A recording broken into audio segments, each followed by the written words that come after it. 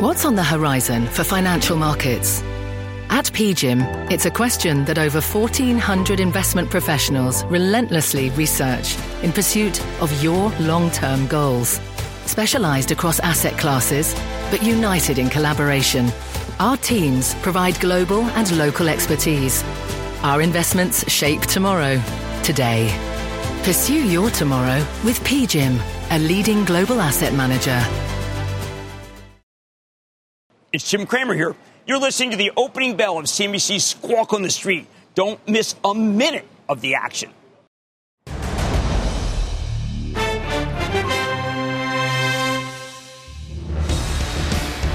Good Wednesday morning. Welcome to Squawk on the Street. I'm Scott Wapner with Jim Cramer at the New York Stock Exchange. Carl's on assignment. David has the morning off. Let's go right to the board and take a look at futures on this big day. We are in wait-and-see mode for the most part. S&P and Dow would open as modest losers today. NASDAQ positive. Our roadmap starts with Fed Day. It is the big day. The Fed takes center stage. We'll find out if Jay Powell is thinking about tapering. Plus, CNBC's Evolve Global Summit is getting underway. We'll hear from the head of the IMF and the CEO of Novartis. And breaking news out of GM announcing it's boosting its global spending on EVs by 30%, totaling $35 billion through 2025. CEO Mary Barra is going to join us exclusively in just a little bit. So excited about that interview coming up. But this is the day. This is the big day. Look, I think that we are all conditioned at this point for parsing every single word of this gentleman, of Mr. Powell. And you know that there can be always one word that can trigger selling. We are in a seasonally weak moment for 22 years, actually, seasonally weak beginning Friday. So I am concerned that at one errant moment, Powell says something he shouldn't. Now, this is not, though, October 3rd of, 2018, when he blew up the market. The taper tantrum? Right. Well, that was like the destruction tantrum. That was not a tantrum. That was like a full-blown timeout. And what I think has to happen here is that we have to have calmer heads and just say, he said stay the course. We've seen a lot of peaking in a lot of different commodities. We have not seen a peaking in freight. And not a peaking in oil, and those are sticking points that can't necessarily. If he raises rates, it's not going to create more drivers, and it's not going to create more oil. So those who say that we should raise rates at all costs are not really understanding the nature of the U.S. economy. Oil 2.5-year high as we have this conversation. Copper and lumber, though, have rolled over. Yeah, and they've been coming down. Right, absolutely. And that matters. And aluminum's going to come down. Now the Chinese have decided that it should be lower, and they have a command economy, so they can make it go lower.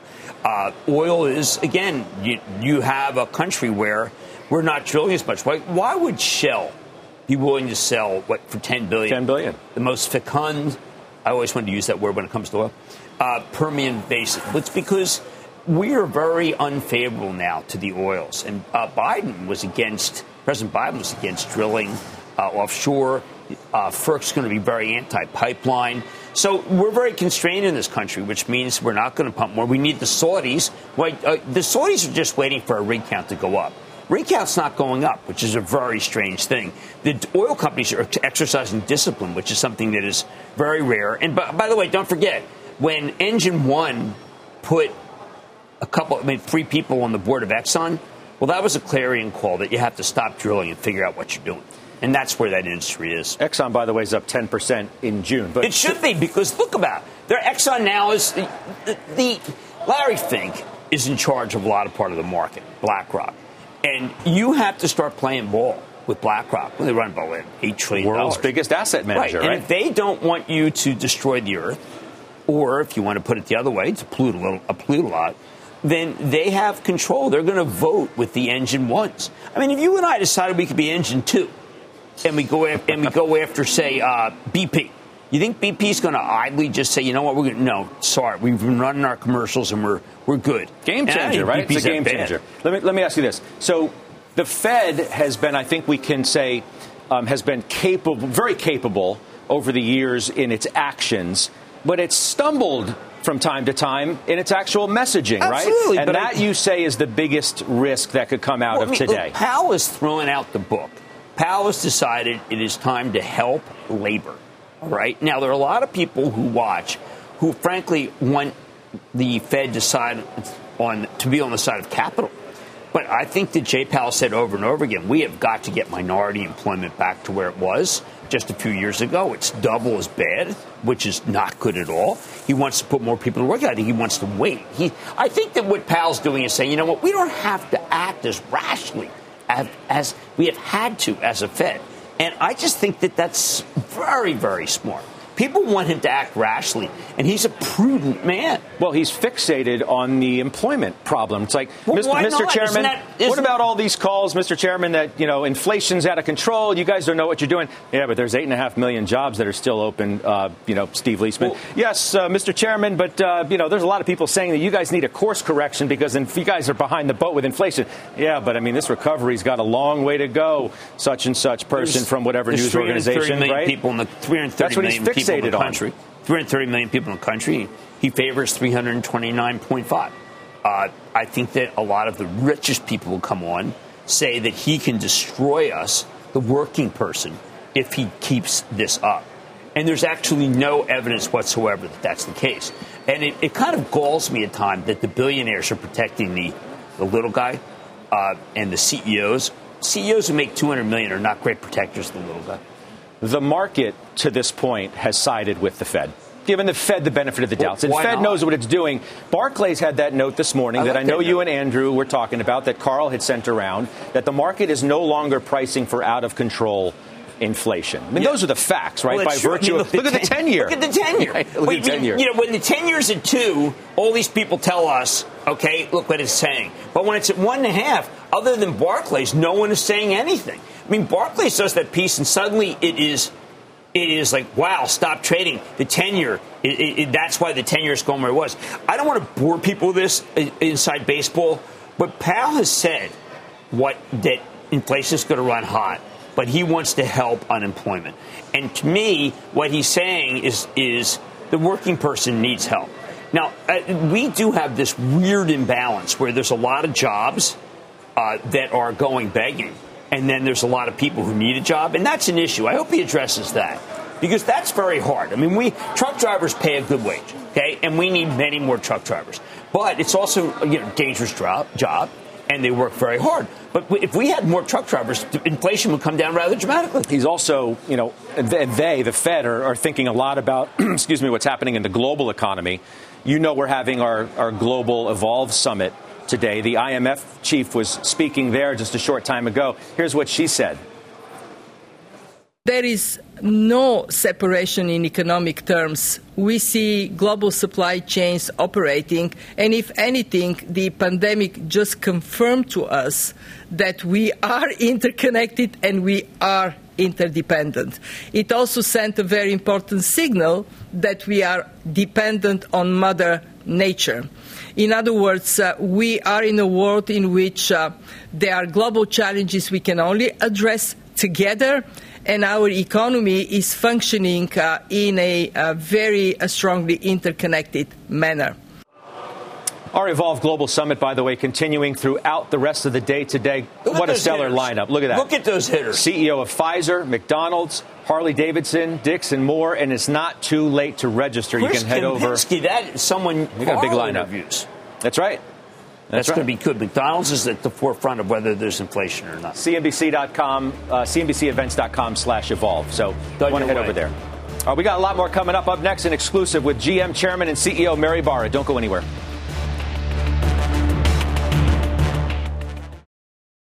Hello, I'm Laura Castleton, U.S. Head of Portfolio Construction and Strategy at Janus Henderson Investors. Is a brighter future possible? At Janus Henderson, we think it is. For 90 years, we've worked to help clients achieve superior financial outcomes and fulfill our purpose of investing in a brighter future together. We know that this means our thinking and our investments are helping to shape millions of brighter futures for the next 90 years and beyond. To learn more, go to janushenderson.com. Let's get straight to the point. You want to grow your portfolio to fight rising costs of inflation or pay off your debt, or anything standing in the way of you and financial freedom, right? Yahoo Finance, our sponsor today, can help. For more than 25 years, Yahoo Finance has been helping great investors like you. Whether you're a seasoned investor or just looking for tips, Yahoo Finance makes it super easy by putting all the tools and data you need in one spot. Yahoo Finance takes a holistic look at the financial news cycle, including breaking news, original editorial perspectives, analyst ratings, independent research, customizable charts, and more. You can securely link your brokerage accounts for a unified view of your wealth, including 401k and other investments. That's how Yahoo Finance gives you insights and helps you take a look at your wealth in its entirety. That big picture perspective is what great investors need. For comprehensive financial news and analysis, visit the brand behind every great investor, yahoofinance.com, the #1 financial destination, yahoofinance.com. That's yahoofinance.com. GM announcing just moments ago it's upping its EV investment by some $8 billion to $35 billion through 2025. Our Phil LeBeau joins us now with a very special guest. Phil? Scott, thank you very much. Let's bring in Mary Barra, the chairman and CEO of General Motors, joining us from Washington, D.C. this morning. Mary, this is a huge commitment that General Motors is making. And I know you've got two pieces of news today. You've got the upgraded guidance for the first half as well as your EV commitment. Let's start first off with the EV commitment. $8 billion, 2 additional battery plants in addition to the 2 you've already committed to. Give me a blueprint, if you could, as you look over the next couple of years. Well, I think what we're seeing is with the strength of our Ultium platform and our commitment, unwavering commitment to moving to EVs as quickly as possible, we continue to make advancements. If you go back before the pandemic, we were at $20 billion as we worked through and said we were going to accelerate our move to EVs. We went to $27 billion, and then because of the strength of the Hummer truck, the Hummer EV, the Cadillac Lyriq, and BrightDrop, and other commercial vehicle opportunities we have, in addition to the Chevrolet Silverado, we recognized that we needed additional battery cell capacity. So we're very happy to be announcing today that we'll be adding 2 more additional battery cell manufacturing plants in the U.S. By the end of 2025. You say the strength of whether it's the Hummer, whether it's the Lyriq, the BrightDrop offerings, are you hearing back from, your dealers or customers, whether it's on the fleet side or elsewhere, who are saying, yeah, bring it. We want more than what you initially thought?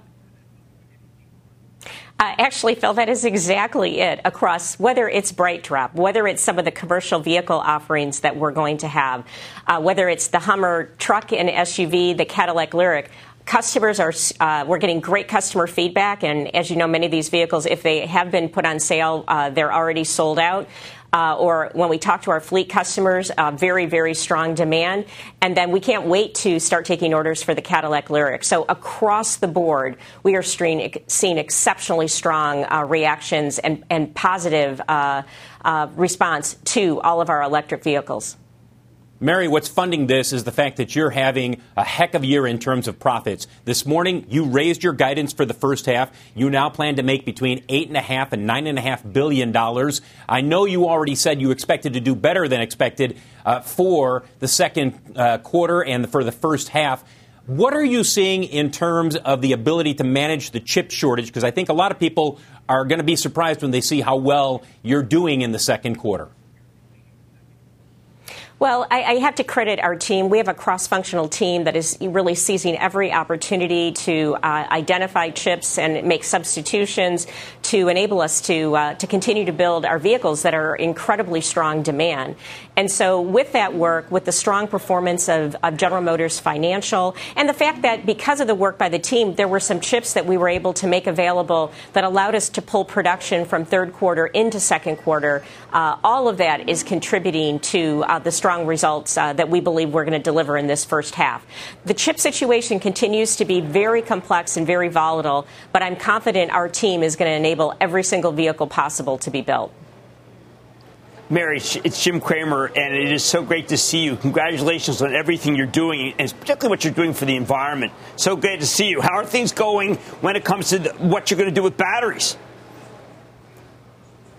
Well, Jim, it's great to see you as well. And, I think the work that we're doing, not only do we have one of the largest battery labs in North America, I think the largest battery lab in North America, our team working in partnership with startup companies as well as LG, and then the work we're doing our own gives us confidence that we're going to be in a leadership position in battery cost. As we introduce the Ultium platform, the cost will go down 40% from what they are today with the Chevrolet Bolt EV. And then by mid-decade, we expect that'll be a 60% reduction. And that's not the end. We have a technological roadmap to take even further costs out of the battery cells while improving energy density. Well, Mary, I know you as a competitive person, but also just someone who cares passionately about the environment. But I want to know, Elon Musk is someone who really basically tells us he's got a monopoly on everything, particularly monopoly on the environment, monopoly on batteries. When I listen to you, I question whether Elon Musk it may have some competition down the road that he may not be expecting. Well, I feel very confident with the EV product lineup that we have coming out and the fact that we have exceptionally strong brands, huge customer loyalty, and a lot of customers are going to look to that trusted vehicle and the trusted dealer to say, that's where I want to buy my electric vehicle from. So then when you look at the safety and the reliability that is in General Motors products, I feel that we are in an extremely strong position to lead in electric vehicles, and we'll stop at nothing short of in North America and then in other markets leading with electric vehicles. Because also we have the opportunity to provide a full range of vehicles, different brands, different price points, to really capture the emotional connection that people have to their vehicle. Hey, Mary, it's Scott Wapner. It's good to see you this morning. Just following on what Jim asked you, I just saw today Ford's Lincoln brand now expects half of its sales to be all electric models by 2026. Volkswagen's doing its thing. Jim obviously referenced Tesla and Elon Musk. Who is your biggest competitor in your mind? Is it Ford? Is it Volkswagen? Is it Musk? Well, I've always taken every one of our competitors very seriously, but I also, we are the number one vehicle producer in the United States, number two in China. So we're going to keep doing what it takes to satisfy the customer better than anyone else, not only with beautifully designed vehicles with the right range, but also with the right quality, durability, reliability, and battery technology that, we really have significant, I think, a leadership position. We've been working on battery electric vehicles for 2 decades. And so we're going to take all of that experience, the great learning that we've had with the Chevrolet Bolt EV and now the Bolt EUV, and put all that energy into our brands across the board to win customers. So I take everyone very seriously, but I think we're exceptionally well positioned.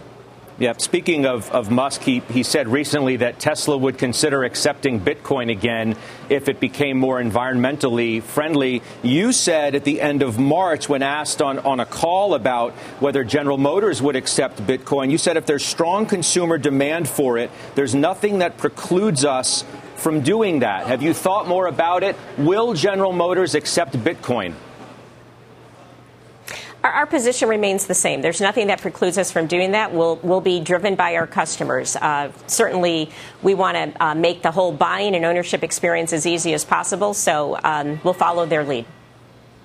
Mary, you're in Washington today, and I know you're going to be meeting with members of Congress, perhaps with some of the people in the Biden administration, about extending or expanding EV incentives, particularly when it comes to the federal tax credit, the $7,500 tax credit, which people who are buying EVs from you are not eligible for now because you've already passed the threshold for sales.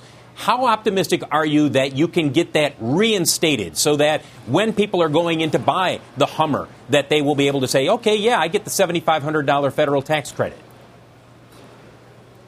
Well, I think with the way the current bill or the legislation is being written, some vehicles will qualify. Some at the top end of the market will not. But we really think being a first mover shouldn't be something that's penalized as we look at EV adoption. We're going forward with a full portfolio, but we think to level the playing field, having everybody have that same opportunity is going to be important. So we continue to have those discussions. I am optimistic that there's going to be a legislative solution here, and we're going to continue to support those changes. And how do you feel about charging infrastructure in this country? I know you've been a big proponent of it. You guys are putting your own money behind working with some of the charging companies on developing that. Do you expect more of a commitment from the Biden administration? Well, clearly it's part of the infrastructure discussion. I think the president has talked about 500,000 charging stations. And when we look at it, and we've done a lot of customer research on charging, people like to charge at home if they have the opportunity to do that in their garage. Work is another opportunity to charge. We're installing chargers in our work sites, and we'll continue to look for opportunities to encourage others to do that. But then we do need to make sure that there's charging available for people who maybe don't have designated parking at home. That's why we're working with so many startups and making it easy for consumers that when they leverage our app, for instance, on the Chevrolet Bolt, leverage their Chevrolet app, they're able to easily know if they're going from point A to point B where they need to charge and that there'll be a charger there that's available and working for them. We're going to continue that work, and I think there's more to come from General Motors on what we'll be doing from an infrastructure perspective. All right, so Mary, we know that you have a lineup that's unbelievable, including the Hummer, which you know how hard it is to get. But personally, you and I have talked about that. We know that you have one of the greatest battery infrastructure plans out there. How do we deal with the fact that all the analysts have to raise numbers after this broadcast that Phil has kindly brought to us? How do you deal with the fact that your battery business alone might be worth the whole company? Well, I think there's tremendous opportunity for value creation for General Motors with all of the different growth initiatives that we have. The Ultium platform, and just yesterday we announced a memorandum of understanding with WebTech to supply Ultium and Hydrocheck fuel cells into the locomotive business. So I think when you look at the strength of the Ultium platform, huge growth opportunity. I think when you look at what we're doing with BrightDrop, we aren't really in that market right now, and I think that represents a tremendous business opportunity. And those initial vehicles will be going this year to FedEx Express. So there's tremendous growth opportunity in the services part of our business, the software, because our vehicle is really a platform with our vehicle intelligence platform, which is the electrical architecture, and the services we put on that, OnStar is just the beginning, as well as OnStar Insurance. So I think there are several growth engines in General Motors, and we're going to just keep pushing ahead and accelerating them like we're doing today of announcing, a faster pivot to EVs. So I really see long-term value creation for General Motors and for our shareholders. But Mary, if you're already selling some of your batteries, why would we not be able to get a stake in this battery company that, again, I say would be worth more than the $88 billion market cap of your company? Well, I think, though, if you look at, for an electric vehicle, it's all about the battery. And so owning that technology and the ability that we have right now to sell it, within industry with our partnership with Honda in other opportunities, whether it's large trucks or locomotives, stationary power, et cetera, I think keeping that technology close and leveraging the deep battery expertise we have at General Motors is the way that we're going to accelerate that value creation. Mary, it's Phil. One last question. As you guys are planning to roll out 2 additional battery plants, in addition to the 2 you've already started work on, there are more than a few skeptics out there, not just for General Motors, but for the EV conversion across the country, who are saying we are not going to have enough of the raw materials needed to make as many vehicles as the automakers are committing to through 2025, let alone 2030. What do you say to the skeptics out there who really do not believe that this ramp up will be able to take place on the timeline that you guys are throwing out? Well, I think one of the things you have to focus on is because of the battery expertise that we have in company, we've done a lot to minimize the precious metals and the different elements that are possibly going to be in short supply, continue to need less of them while improving the energy density. In addition, we have, I think, the best purchasing team in industry, if not across industry, and the work they're doing to make sure that we have secure and ethically procured all of the materials that we need from a battery perspective. That work's going on right now. So I can't speak for the whole industry. I can just tell you the work that's going on at General Motors. I have confidence that with these 4 battery plants that we'll have by the end of 2025, we will have the capability to make sure we're able to deliver on those EVs. And our goal and our commitment to continue to work to be number one in EVs in the United States and then in other markets around the world. Mary, thank you very much for joining us this morning. A big day ahead of you, I know for sure, in Washington, D.C. Also a big day, Jim, for us to keep an eye on shares of General Motors. You heard what Mary had to say, or Scott, about what they're doing, their commitment.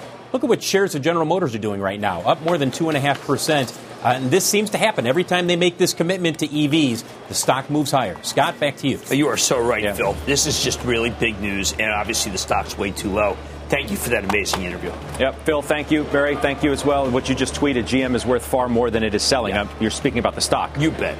Yeah. All right, up next is Cramer's Mad Dash as we count down to the opening bell here at Post 9. We'll be right back. This podcast is supported by FedEx. Dear small and medium businesses, no one wants happy customers more than you do. So you need a business partner just like you. Like FedEx, who understands your passion for serving your customers because they have the same commitment towards you. That's why FedEx offers you picture proof of delivery, packageless and paperless returns, as well as weekend home delivery to 98% of the U.S. on Saturday and 50% on Sunday. See the FedEx service guide for delivery information. What's more, FedEx Ground is faster to more locations than UPS Ground. Trust FedEx for timely deliveries. See what FedEx can do for your business. Absolutely, positively FedEx.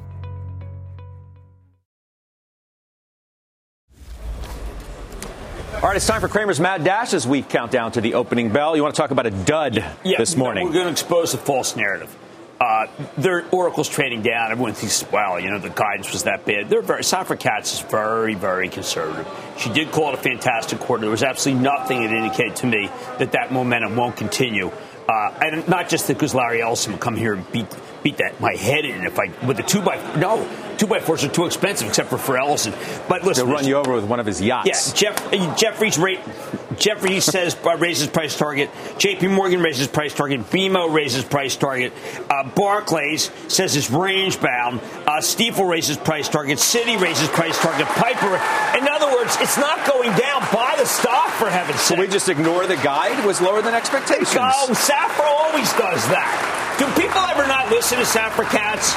I've been listening to Safra Catz since Safra Catz was, I don't know, when she was just appointed.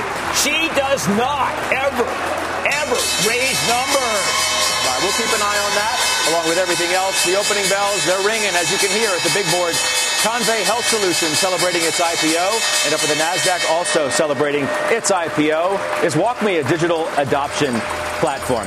All right, so GM, because it was such a huge interview. Yeah, we glossed over it because we had to go to break, but you said the stock is trading lower than it should be, even after it's had a great run? No, it doesn't matter. I mean, this and Ford are such inexpensive stocks if they could get the chips. I mean, Ford is sold out for everything that I know I want. GM will be sold out. Try to get a Hummer. Try to get one. You can't. I mean, when in your life have you ever seen it that the two major auto companies don't have enough inventory, and their used cars are worth so much? So if you lease a GM and after 3 years you give it back to them, they can sell it for more than you paid for it. People don't understand the dynamics of this industry. How would you have answered the question I asked Mary about their biggest competitor? Who is it? I mean, I know you love Farley and Ford. VW? Right. I mean, should we even take Musk seriously in the context of the conversation? Well, okay, there's two. Obviously take him seriously, but you know what I mean. Musk has to be taken seriously because he's been so successful. But versus GM?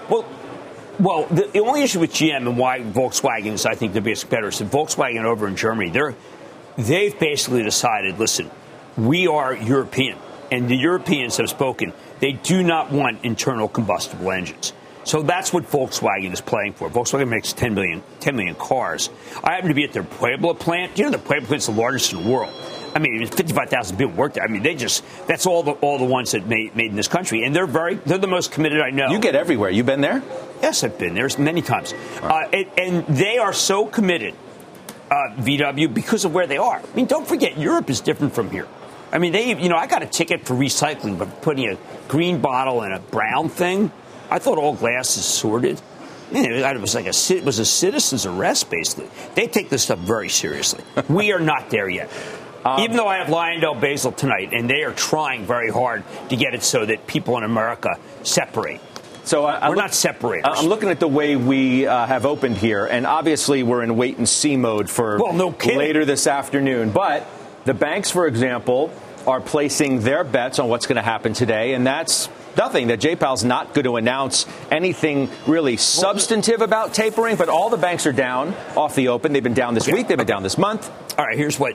Remember Treasury Secretary Rubin? So I interviewed him when I was at Street.com, trying to make news, okay? He starts the interview by saying, I want to tell you right now, nothing I say is making news. On air, on record, nothing. So if you even say for a moment that there's new news here, I'm going to dispute that. So I want to repeat again.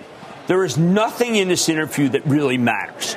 It's not going to change anything. And if you say that I've changed my mind, I will discredit you. But you're saying that even if he comes out today, Jay Powell, and says, we acknowledge that we're talking about tapering, that's not new news, that they put it on the table. Yes, we are talking about it. But we still have a long way to go before we actually get to that point. Are they supposed to just sit there and talk about the nets? I mean KD's performance last night was epic. You think he didn't watch that? He talks about KD. I too think that there is an issue here, which is that to admit that you're talking about it, the only way to combat that is to say this is not news. I admit we're talking about it. This is not news. We've thought about it. This is because you see when the hecklers, also known as the reporters, go after him, of which I've already said, just cut it to 4 or 5 people, Jay. Enough. I mean, not everyone. Draw straight. Have a little lottery. Leisman. Well, it's whatever. But it just pick 5 names out of a hat, okay? And those are the only 5. Because, I mean, really, Jay, don't you have better things to do than sit there and take the same question over and over? I feel bad for Jay. He's kind of locked in, but he ought to say at the beginning. I'd like to just say, as Jim Cramer told me to say, that would make my head so big I couldn't get through the door, but I would like imagine? That. We'd have to take down the plexiglass around this thing. Absolutely. As Jim Cramer told me to say, nothing I say is news. So if you say it's news, no, I'm not kidding. He has to say it. He can leave my name out of it. I'm happy to give it to Jay because I like him so much. Okay, so what's the post-Fed playbook based on what you just said, that really nothing's going to happen? Well, then I think that there'll be people who say, I've got to go buy the industrials. He's giving you a green light to buy the free ports of the world. Chinese trying to fight you on that. Chemicals? Oh, my chemicals, yes. I have Lyondell on tonight. One of the reasons I want them on is because that's the quintessential stock to buy. If you believe that he says, look, nothing I say, Steve, is deviant from what I've said before. Really? Because Paul Tudor Jones said it's the NASDAQ you want to look at, right? That can go up 20% if they do nothing. Commodities. Lyondell's like the great Well, he said commodities too, but he said the NASDAQ could go up 20% if they do nothing. But, we didn't even talk about the 32-year-old who's now in charge of the FTC. Lena Khan? Yeah, Lena Khan, who, by the way, just for the record, spell check always makes it come out Line Khan. I know you're making jokes here, but I just want to word spell check. How much of an issue is her appointment to big tech? Okay, here's why no. Because if you break up Amazon, say, there's some notes today about how everyone loves Amazon, it would be worth a lot more in pieces because the Prime's worth $1,000. If you break up Facebook, then you get both Facebook and you get Instagram. If you break up Alphabet, holy cow, bring it on, we'll sell Waymo, right? I mean, that would be the greatest thing in the world. Apple's now a health company. Give it a PE of 32 like the health companies. That leaves Netflix, which we saw this morning in a note that was just, I think, sage-like. There it is, right here. J.P. Morgan's incrementally positive. They like the slate. So obviously J.P. Morgan's looked at the new movies and new series and likes them. I have not. We do have some people here who watch what the series are. I mean, obviously Netflix, now no longer bound by COVID, can start doing some of the things it used to do. So Amazon... And Lupin, by the way, started. Amazon, popular show, favored by a lot of people.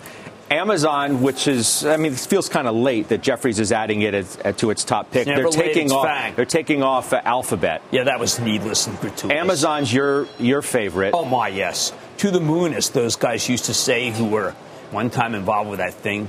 The Journal, though, this morning has an interesting read on how Apple's sort of move to become this health company isn't as perfect as everybody is making it out to be. He came on Mad Money and said, listen, his legacy is going to be a healthcare company. Not mentioned, of course, in that article. Right, no, but it doesn't happen overnight, Jim, right? I mean, it's happening. The watch is going to be how you regulate your life. I mean, when my wife had the auto light go on her car, which is years old and has like 160 miles. Like the engine light? The engine light, right? Now, we spent more time with the engine light than we have on our health all our lives.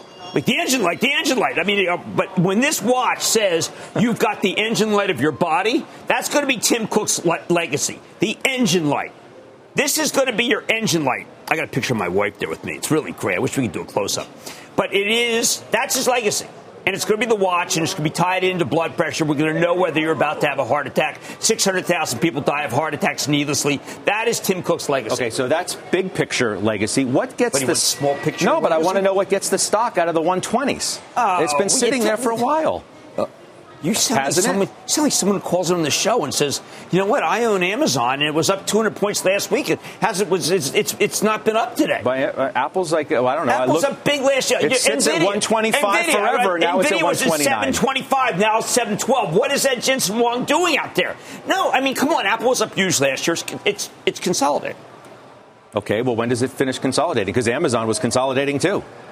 That's starting to move. When's Apple going to really start to move again? You cut me to the quick. I don't know. I think it has to report a couple of really great quarters where we see the ancillary products.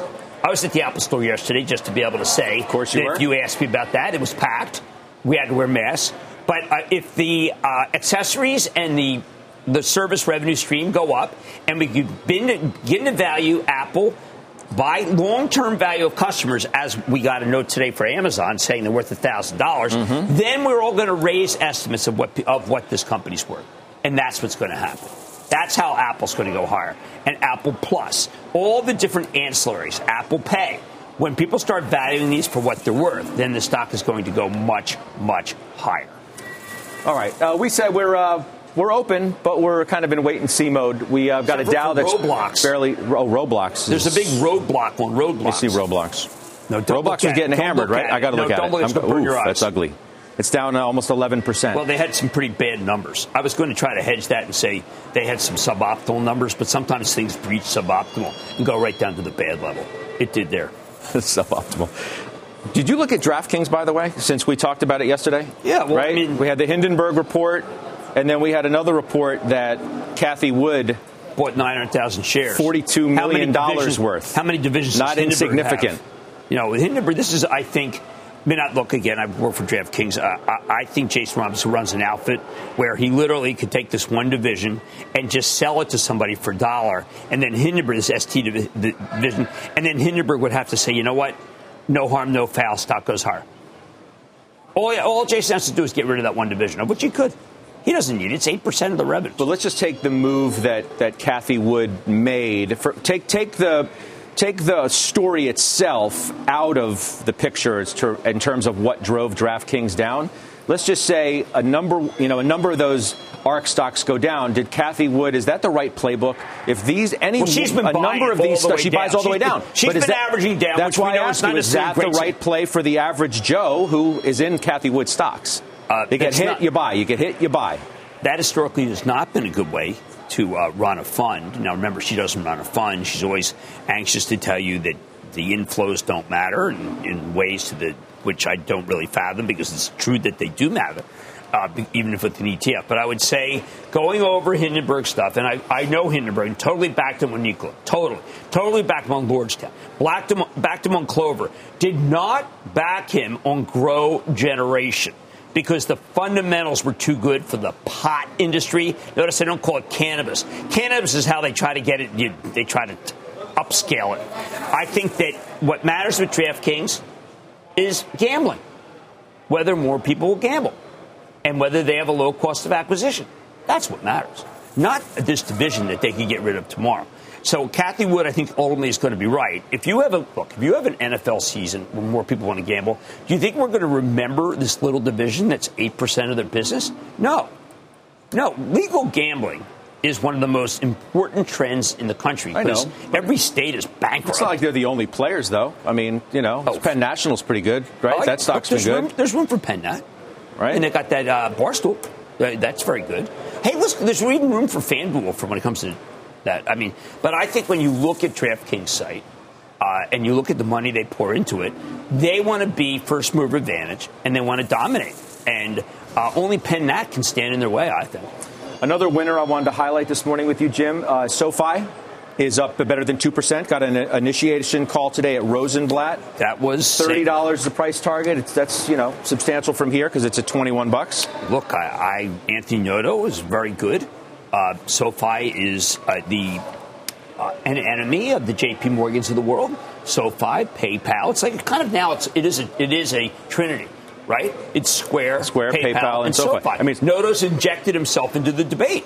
It's the trifecta of kind of pain for Jamie Dimon yesterday, right? Just sort of the envy we didn't get has. it. We could have gotten it. We didn't get it. He has tremendous envy for the companies that don't have to play ball with the regulators, don't have to worry about deposits and what the Fed says.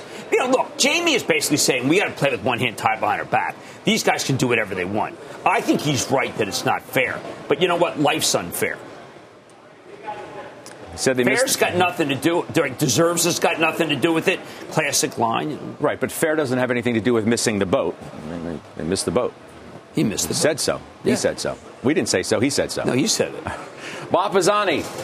Today's the big day, and then the real work begins, right? That's right. We've got the second half of the year to go through. Flattish open as we wait for the Fed. But this inflation trade, it's looking very, very toppy. I want to show you some stocks here. But look at the sectors today, as we always do. Tech's leading early on. Healthcare, there's your growth sectors right there. Banks, materials, you see down again today. That's what I'm talking about. That's a proxy for the inflation trade. Take a look at these global copper producers. There's not a lot of them. Antofagasta over in London, trades in London, down again 2%. Freeport's down 2%. Southern Copper's the other big one. That's down almost 2%. This has been happening for several weeks now. Take a look at where they are from their 52-week highs. All of these stocks topped out in May. Why am I bringing it up? Well, these are proxies for the inflation trade. May was when they looked 20%, 27% for Antofagasta. Southern Copper down 25% from their 52-week high. And it was only 5 or 6 weeks ago. So there's a proxy on the inflation trade. We'll see if that continues. Where are we right now? Let's just call it the summer trading days. That's what's going on. Do you know the last time we had a 1% move in the S&P? It was May 20th. It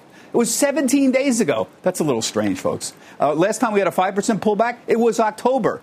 Those of you who don't follow these kinds of internal machinations, it's very typical for the S&P 500 to have a 10% correction from its recent high to its recent low at least once a year. We haven't had a 5% correction since October. That's why a lot of people are sort of walking around saying, gee, where's the trend? Well, the Fed's going to come, and we are going to have a second half of the year. I'll tell you what the big themes are right now, and one really big theme that everybody's trying to figure out. Obviously, taper talk and inflation are going to sort of be the main issues here, but we've got some tax uncertainty, a little less than it was a couple months ago. There's some concerns about profit margin erosions. Maybe we'll be squeezed by input costs that are not going to be offset by price increases, maybe. But the big thing I see is confusion on the economic cycle. Where are we? This is a variant on the peak everything theme.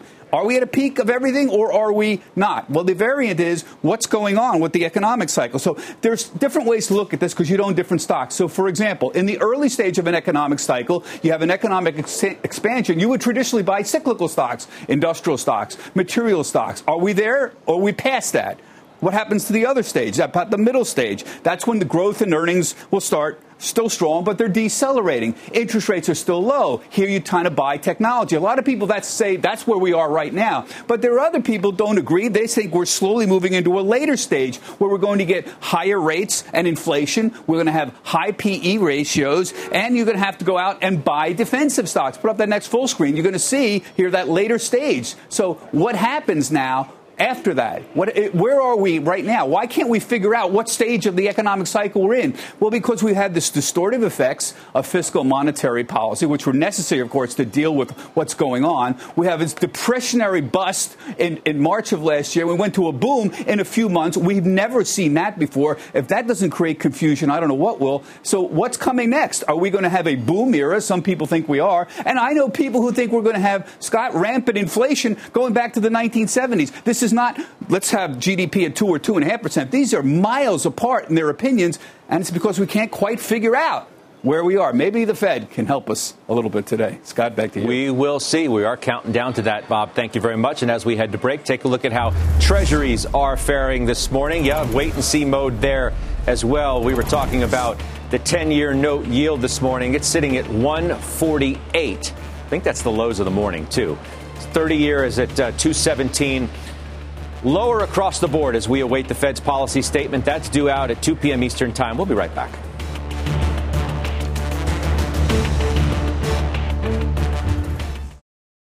I still would say it is remarkable that 18 months from when this virus first emerged, we have billions of vaccine doses produced, multiple therapeutics, and Novartis is playing its part, also producing for some of our partners. We should have over 10 billion doses, we hope, by the end of this year produced around the world.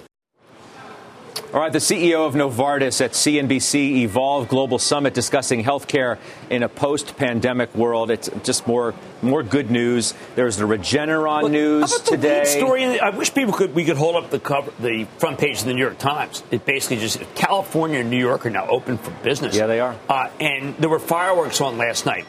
So I said, what? I went on to my wife. I said, what are the fireworks for? She goes, we hit 70%.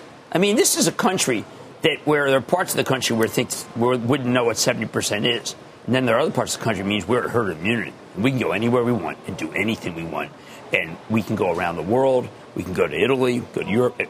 Look, he's right. Well, Barrison is right. On that note, speaking of being able to go to Europe, the EU has added the U.S. to its safe travel list. So that's a big step. It's incredibly important because if you're an airline, if you're Delta, raise numbers Delta.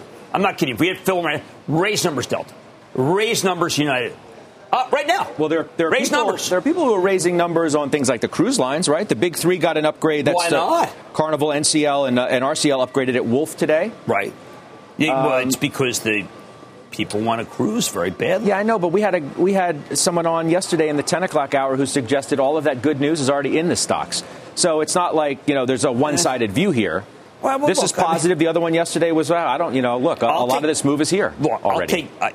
That has not been the case in this market. This is a market that uniquely does not know how to do the old days of discounting. Every time someone comes out and says something new, like Amazon, do we know that Amazon Prime isn't worth more? Of course we know. But then they come out and say it. I mean, everything moves. GM moves. SoFi moves. What's the best? Things move. Best cruise stock right now is what? Still Norwegian because they got the best balance sheet. Best hotel stock right now is what? I still have to go with Airbnb. Oh, okay. Best airline stock right now. Oh, that's, it's always going to be Southwest. I have no compunctions. All right, I like the rapid fire. We got to take a break, though. CNBC's Evolve Global Summit continuing throughout the rest of the day today. We do have a stellar lineup. The CEOs of Pfizer, McDonald's, Harley-Davidson, Dixon, many more. And it's not too late to register either. Head over to cnbcevents.com/evolve to attend. We'll be right back on Squawk on the Street.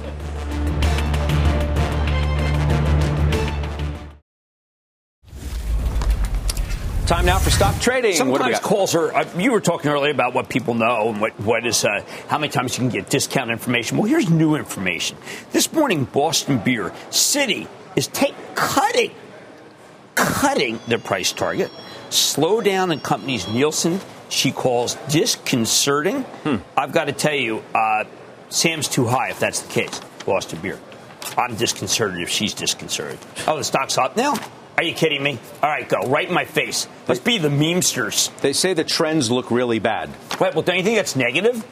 That sounds negative to me. Well, I wouldn't be a buyer of the stock into that moment. Remember, Sam has been one of the hottest stocks in the world, and a lot of that is truly because of truth. Well, right in the pandemic? What do you mean, like drinking during the pandemic? Now we're coming out of the pandemic? No, everyone that goes, you go in the refrigerator these days when anyone who's under 30, and all it's do is fill with this White Claw and Truly, really tastes terrible. And watch out, Corona's got one coming, and everyone's got one coming. I'm the only one that doesn't have one coming. Which one? High Noon, I think it's called. High Noon. Well, that's really perfect. Good. I like High West, but that's a whole different drink. All right. Hey, listen, tonight I've got Albertsons, and we're going to talk about inflation. I've got Lyondell, and we'll talk about inflation. And I have Centene, and we'll probably talk about the Fed? Inflation.